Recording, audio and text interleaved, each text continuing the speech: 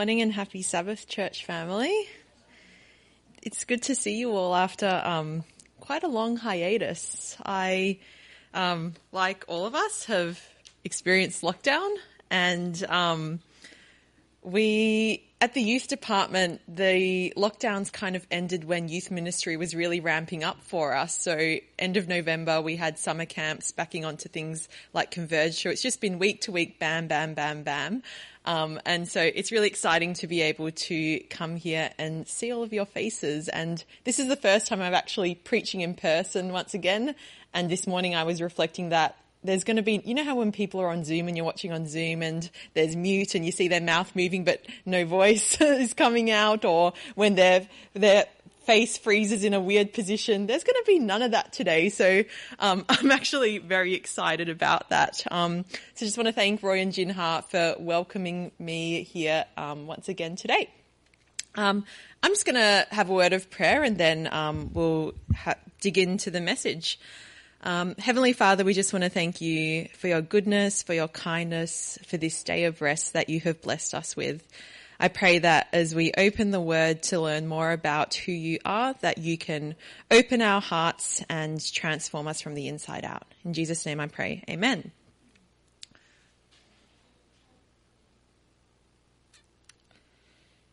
Suffering is the reality of the human experience. There is no person on planet Earth that hasn't experienced suffering. In fact, I think all of us, in one way or another, have suffered over the past 14 months.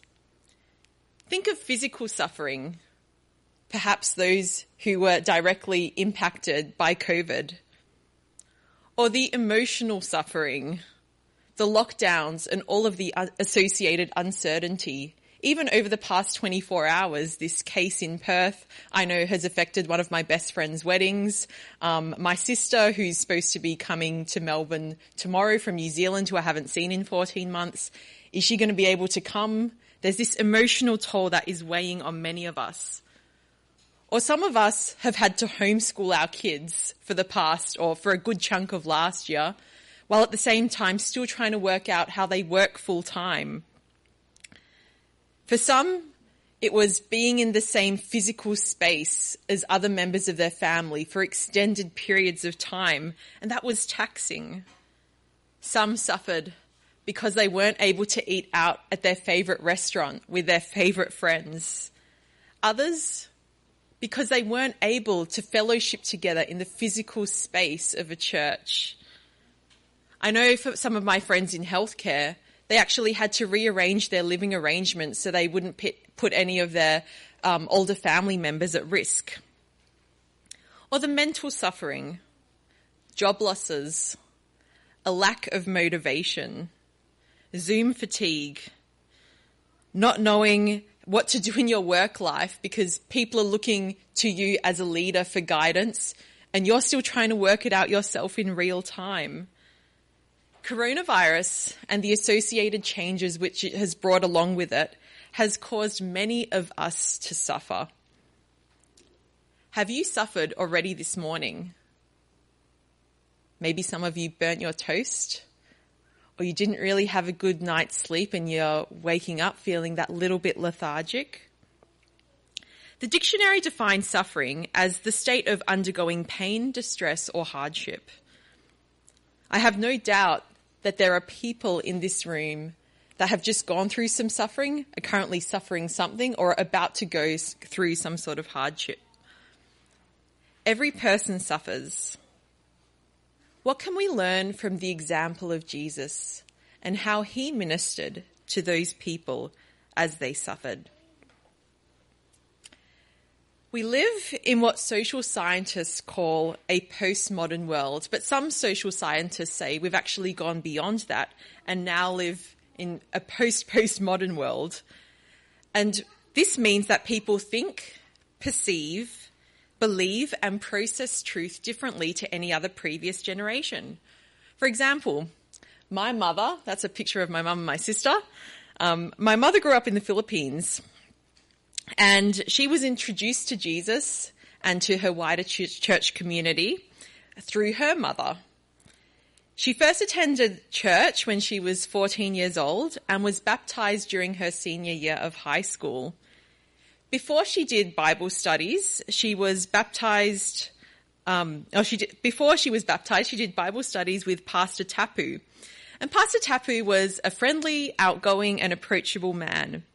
He would come to their Bible studies, he'd have his Bible under his arm, and he'd sit with my mother, and together they'd go through the Bible. They'd have a set of questions, and they'd go backward and forth and fill in the blanks, and all her answers would be directly from the Bible. My mum listened to Pastor Tapu because for her context and for her generation, the Bible carried with it some sort of assumed authority. And even if you're walking down Burke Street in the 1960s and you ask some random person that you came across, hey, what do you know about the Bible? What do you know about Jesus? What do you know about Christianity? Generally speaking, they would have known something. They might have quoted a Bible verse. They might have named some Bible characters. They will have at least seen the Bible as some sort of inspired book. And even if they didn't see it as something inspired, they would have known that there would be something special about it. But what about today? There's a new generation that has emerged, which are growing up in a world quite different to the baby boomers, the Gen Xers, the millennials, and certainly different from the world that my mother grew up in. And these are the Gen Zs. They make up about 25% of the population. And as I looked at stats in Melbourne about who makes up Gen Zs, and Gen Zs are classified as those who were born after 1995, it was about 30% of people. So approximately 1 in 3 people you meet are of this Gen Z generation. And what are the Gen Zs defined by? There are 5 characteristics, and we're not going to go into all of them today. If you would like the resource from which I pulled this from, I can definitely share with you the book. Gen Z is defined by the following 5 factors. They are recession marked. They grew up in a post 9/11 world. They are Wi-Fi enabled. They have the internet at their fingertips. They are multiracial, sexually fluid, and post-Christian. And according to James Henry White, who is the author of Meet Generation Z, he states that most of Generation Z still believe in the existence of God, about 78% of them. But less than half attend weekly religious services of any kind, 41%. And only 8% would cite a religious leader as a role model. And as a result of the world they live in, White says that this generation is facing a dynamic world hopelessly confused about God, church, morality, and faith. There has been a seismic shift in the way information is processed in our world. The way in which we process reality has gone from an authority-based system to an information-based system.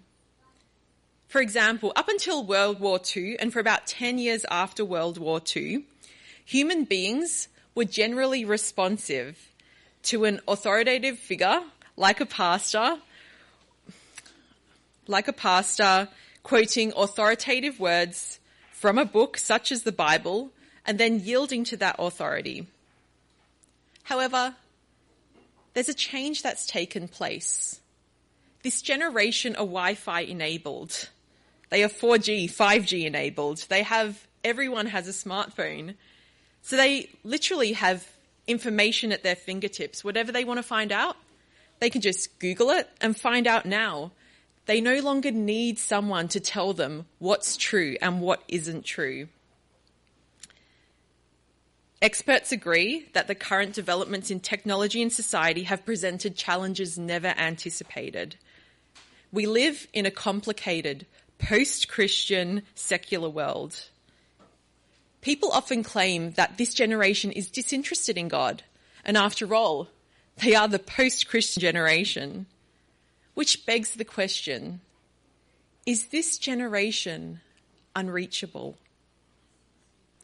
Perhaps it's time we start speaking the language of the Gen Zs. And I am not suggesting by any means that we change our message, but perhaps it's time we carefully consider the methods we have or perhaps haven't used in an attempt to reach them. There's this guy called Malcolm Gladwell, and he's a brilliant author. He's also a Canadian journalist, New York Times bestselling author and public speaker. And in an interview, he comments on change. And he says this: "I feel like I change my mind all the time. And I sort of feel like that's your responsibility as a person, as a human being, to be constantly updating your positions on as many things as possible. And if you don't contradict yourself on a regular basis, then you're not thinking." We need to move with the culture in order to be relevant to the culture. Local churches should be incubators of creativity, constantly positioning themselves to be relevant to the changing needs of their local communities. Change is to be expected in living bodies. Only the dead don't change. I remember when I first read that quote, I can't remember where I got it from. It was a profound quote, but change is to be expected in living bodies.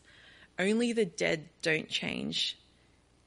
In 2021, a post-Christian, information-saturated age, we need to adapt our methods of evangelism to keep the mission alive. Jesus was a revolutionist of his day who spoke life and hope into a world of suffering. What can we learn about his life and the way that he remained relevant to the world around him? Jesus had empathy for those he ministered to. It was often through the painful experiences of people's lives that Jesus reached out, offered a word of comfort, a listening ear, healing. In a world of pain, he empathized. Why is empathy so important? In his best-selling book, The 7 Habits of Highly Effective People, Stephen Conveys explains that empathy is the key to effectiveness. He exhorts us, seek first to understand, then to be understood. Because sometimes it's easy to jump right into the point we want to get across, especially when you're talking to someone, without understanding or taking the time to understand where they're coming from. And there can easily be unintended miscommunication. There's a book that's called The Ministry of Healing, and it's a classic book. And in this book, Mrs. White says this. She says, "Christ's method alone will give true success in reaching the people.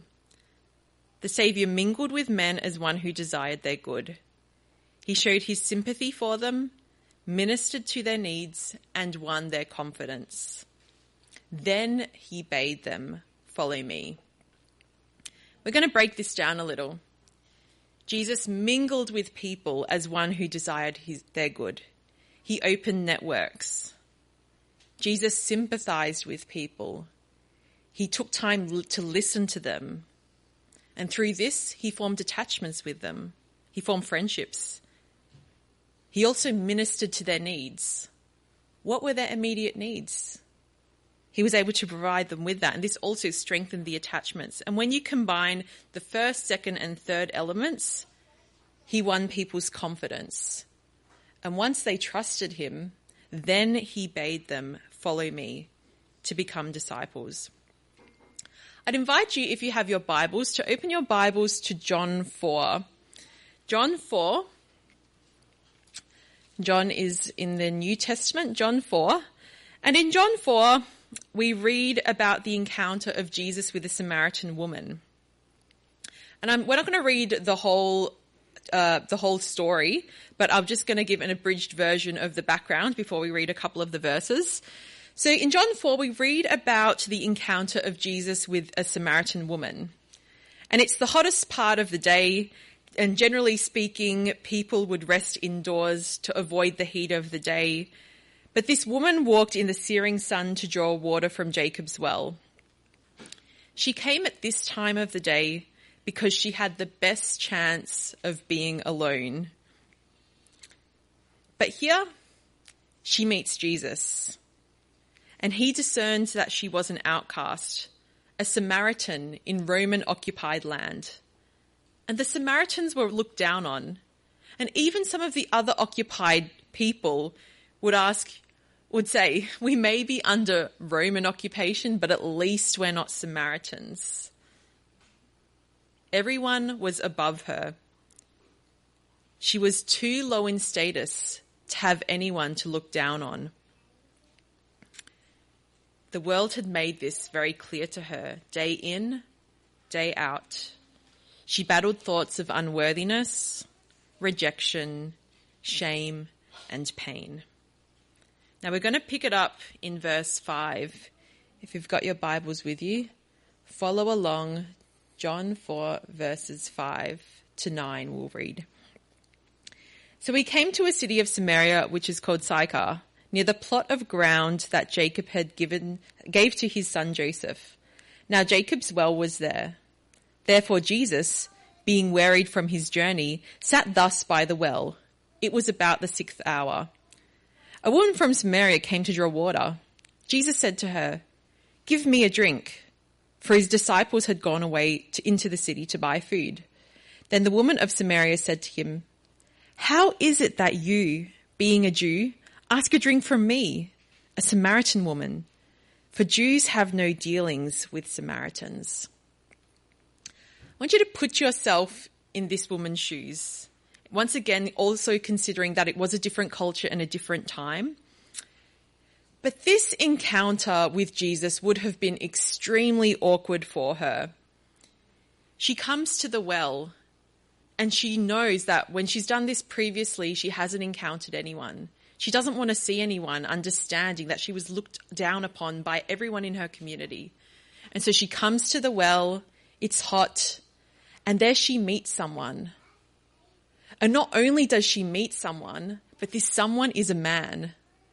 And not only is he a man, but he's a Jew. He's a rabbi. Even in, and it's also in broad daylight where everyone can see. And in this culture, self-respecting rabbis wouldn't even speak to their own wives in public, let alone a woman known for her questionable character. And yet Jesus speaks to her. He asks for a drink. Asking for a drink was a sign of acceptance and identification. To eat or drink with someone was a symbol of oneness. And it's going to take time to get a drink because the water's from the well. She's going to have to take her bucket and lower it down. And verse 11, if you read on in your Bibles, verse 11 tells us that the well was deep. Estimates suggest between 40 to 80 meters deep. And it's going to take a few minutes to lower your bucket, get the water, bring it back up before she hands it to Jesus. He takes it and perhaps drinks it with an expression of gratitude. And only then, when she has done something for him, is there a sense of parity in their relationship. And only then does she start feeling comfortable to ask him some questions, which she asks in verse 9. How is it that you, being a Jew, ask of me, a woman of Samaria? Although there are few words exchanged, communication is not only by words, but perhaps the body language, the facial expression, the eye contact, the lack of eye contact, the tone. In 1971, there was a study done that suggested 55% of communication is actually done through body language, 38% tone of voice, and only 7% through content. And so the majority of communication is done through non-verbal, the non-verbal way of communicating. And as we read this passage, you read from verses John 4, 1 to 26. It'll probably take you a couple of minutes to read. But their interaction in real time in person took more than a couple of minutes. This whole interaction probably took maybe 15, 30 minutes long. You see, the time that Jesus spent with her was a confidence-building measure. It was an icebreaker. He knew that he had to win her trust before he could win her heart. And as we read further, we see this woman sidestepping the questions Jesus asked and repeatedly trying to redirect the conversation. But Jesus continued to press in on the crippling issues of her life. And gently, he uncovers the truth about her multiple affairs and divorces and the resulting rejection from her community. As these painful facts come to life, he doesn't give the slightest indication of judgment. Instead, he graciously revealed God's love and forgiveness, holding out to her the thirst-quenching, pain-soothing, life-giving love of the gospel. Some of you may be familiar with the Chosen series. Season 2 has just come out, I think, in the past 1 or 2 weeks. This is a little... I am rejected by others. I know, but not by the Messiah.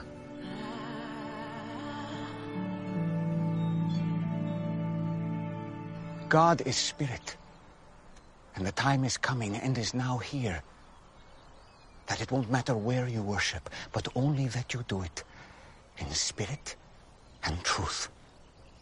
Heart and mind, that is the kind of worshipper he's looking for. It won't matter where you're from or what you've done.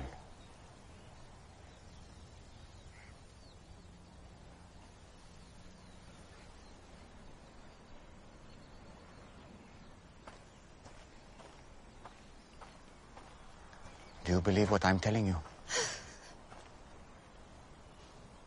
Until the Messiah comes and explains everything and sorts this mess out, including me, I don't trust in anyone.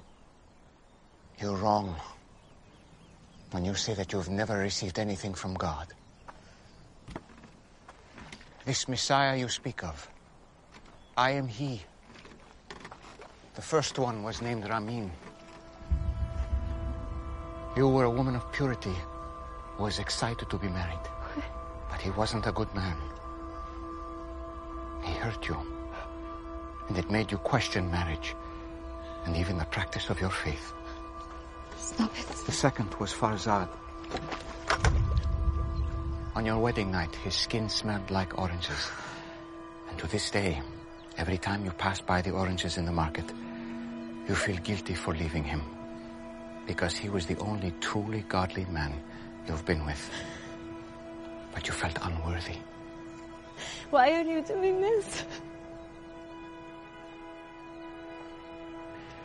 I have not revealed myself to the public as the Messiah. You are the first. It would be good if you believed me.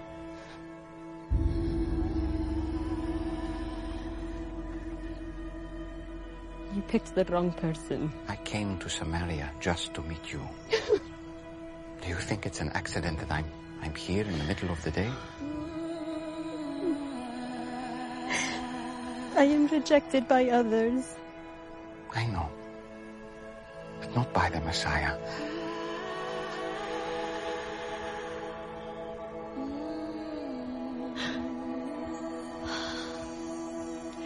And you know these things because you are the Christ.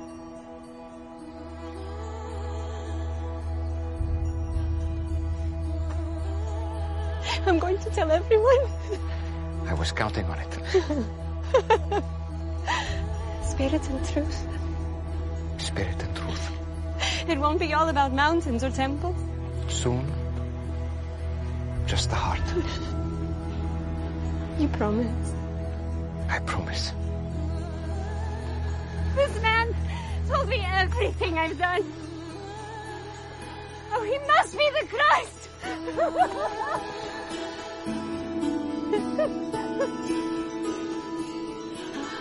Hey, wait! You what there? You forgot your, Fancy a man who told me everything I ever did!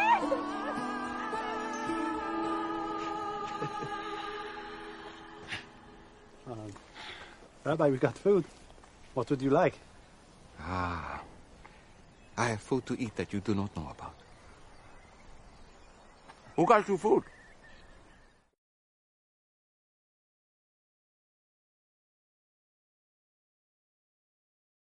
I am rejected by others. Through the many interactions we read of Jesus in the Bible, we are shown the heart of the Father, a compassionate God who doesn't ignore our suffering, but instead he reaches out to us, just like he did to the Samaritan woman, even in the midst of her pain and suffering. And as you read the Gospel of John, we find that ministry is local, personal, and individual. You cannot win the Samaritan woman through the TV, through the radio, through Facebook status updates, through Instagram live videos, through retweets, but you can only win her through personal ministry. There's another quote from a book called Thoughts from the Mount of Blessing that says, "Personal influence is power. We must come close to those whom we desire to benefit." The God of the universe is a God with infinite empathy. We read this and we know this, even when we look at one of a verse in John chapter 1, verse 14. The Word became flesh and dwelt among us. He dwelt among us as human beings. The God of the universe came down in his incarnation, which actually means into flesh, so he is able to relate to us. Jesus lived the essence of incarnational ministry. God came close. He showed us empathy. You see, the Greeks thought that empathy between humans and gods was not possible, and that although the God could come to the aid of human beings, there was no possibility for the God to be able to empathize with them, and there was no possibility for them to be able to understand one another. But the New Testament regards God as entirely capable of such understanding. It claims that God entered into the human experience through his incarnation and through the person of Jesus Christ. God came down. He showed us humility. He wasn't some high and lofty God up there, disinterested in what's going on earth. But he's not above coming down to where we are. He humbled himself. And God came as one of us. He showed us solidarity. He relocated to where we are. And therefore, we have a responsibility to go where the people are. Not everyone in this world is going to be responsive to an evangelist or a pastor with a book in their hand, quoting scripture as an authoritative source. At least this is the case largely in Australia. And I'm not saying that this doesn't work, but this is not the only way to reach people, especially people of this Gen Z generation. We need to think of other ways to reach them. In a postmodern or even post-postmodern age, people won't hear us unless they trust us. And people won't trust us unless we spend time with them. We need to empathize with people. We need to show that we actually care. Just as Jesus went to Samaria on purpose for this woman and showed her his care, love, and how he ministered to her immediate needs. What would have happened if Jesus never came down to show us what the Father was like? Could he be a God you could trust? The God of the universe came down to express his love in a way so that we could comprehend it. He didn't merely tell us that he loved us, but he showed us. There's a lot of people in this world who are suffering. Are you suffering? Jesus understands your pain. He has been where you are, only far worse. In Gethsemane, Jesus didn't say, "My arms hurt, my ribs hurt, these nails are painful," but he said, "My soul is dying." Jesus Christ is the only human being who has suffered as both man and as God.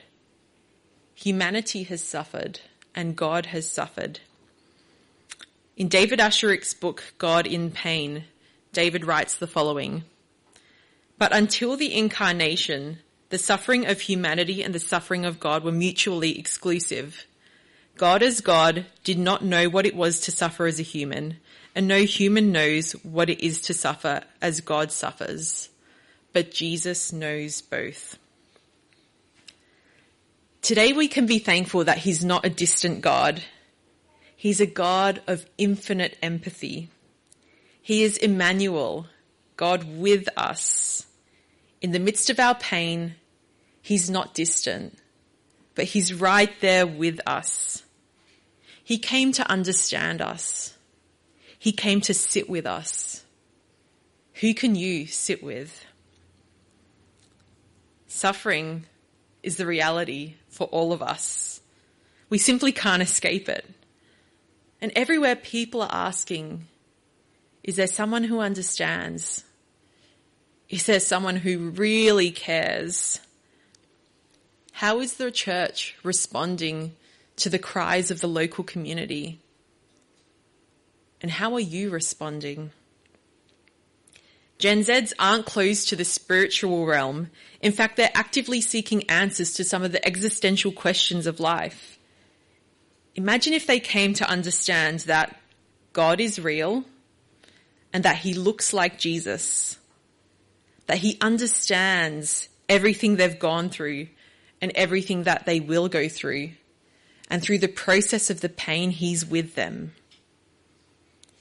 Who in your sphere is suffering? Physical pain, emotional pain, psychological pain? Who needs a shoulder to cry on? Or perhaps a friend, someone they can rely on? Are you willing to meet people where they are, to even go out of your way, just as Jesus did, to meet the woman of Samaria? Are you willing to follow the footsteps of Jesus? Are you willing to sit with people in the midst of their pain? God is not aloof from the trials that this messy, painful, and hard, yet wonderful thing we call life. He's with us. He's Emmanuel. He celebrates us when we're experiencing joy, and he also sits with us while we're living through pain.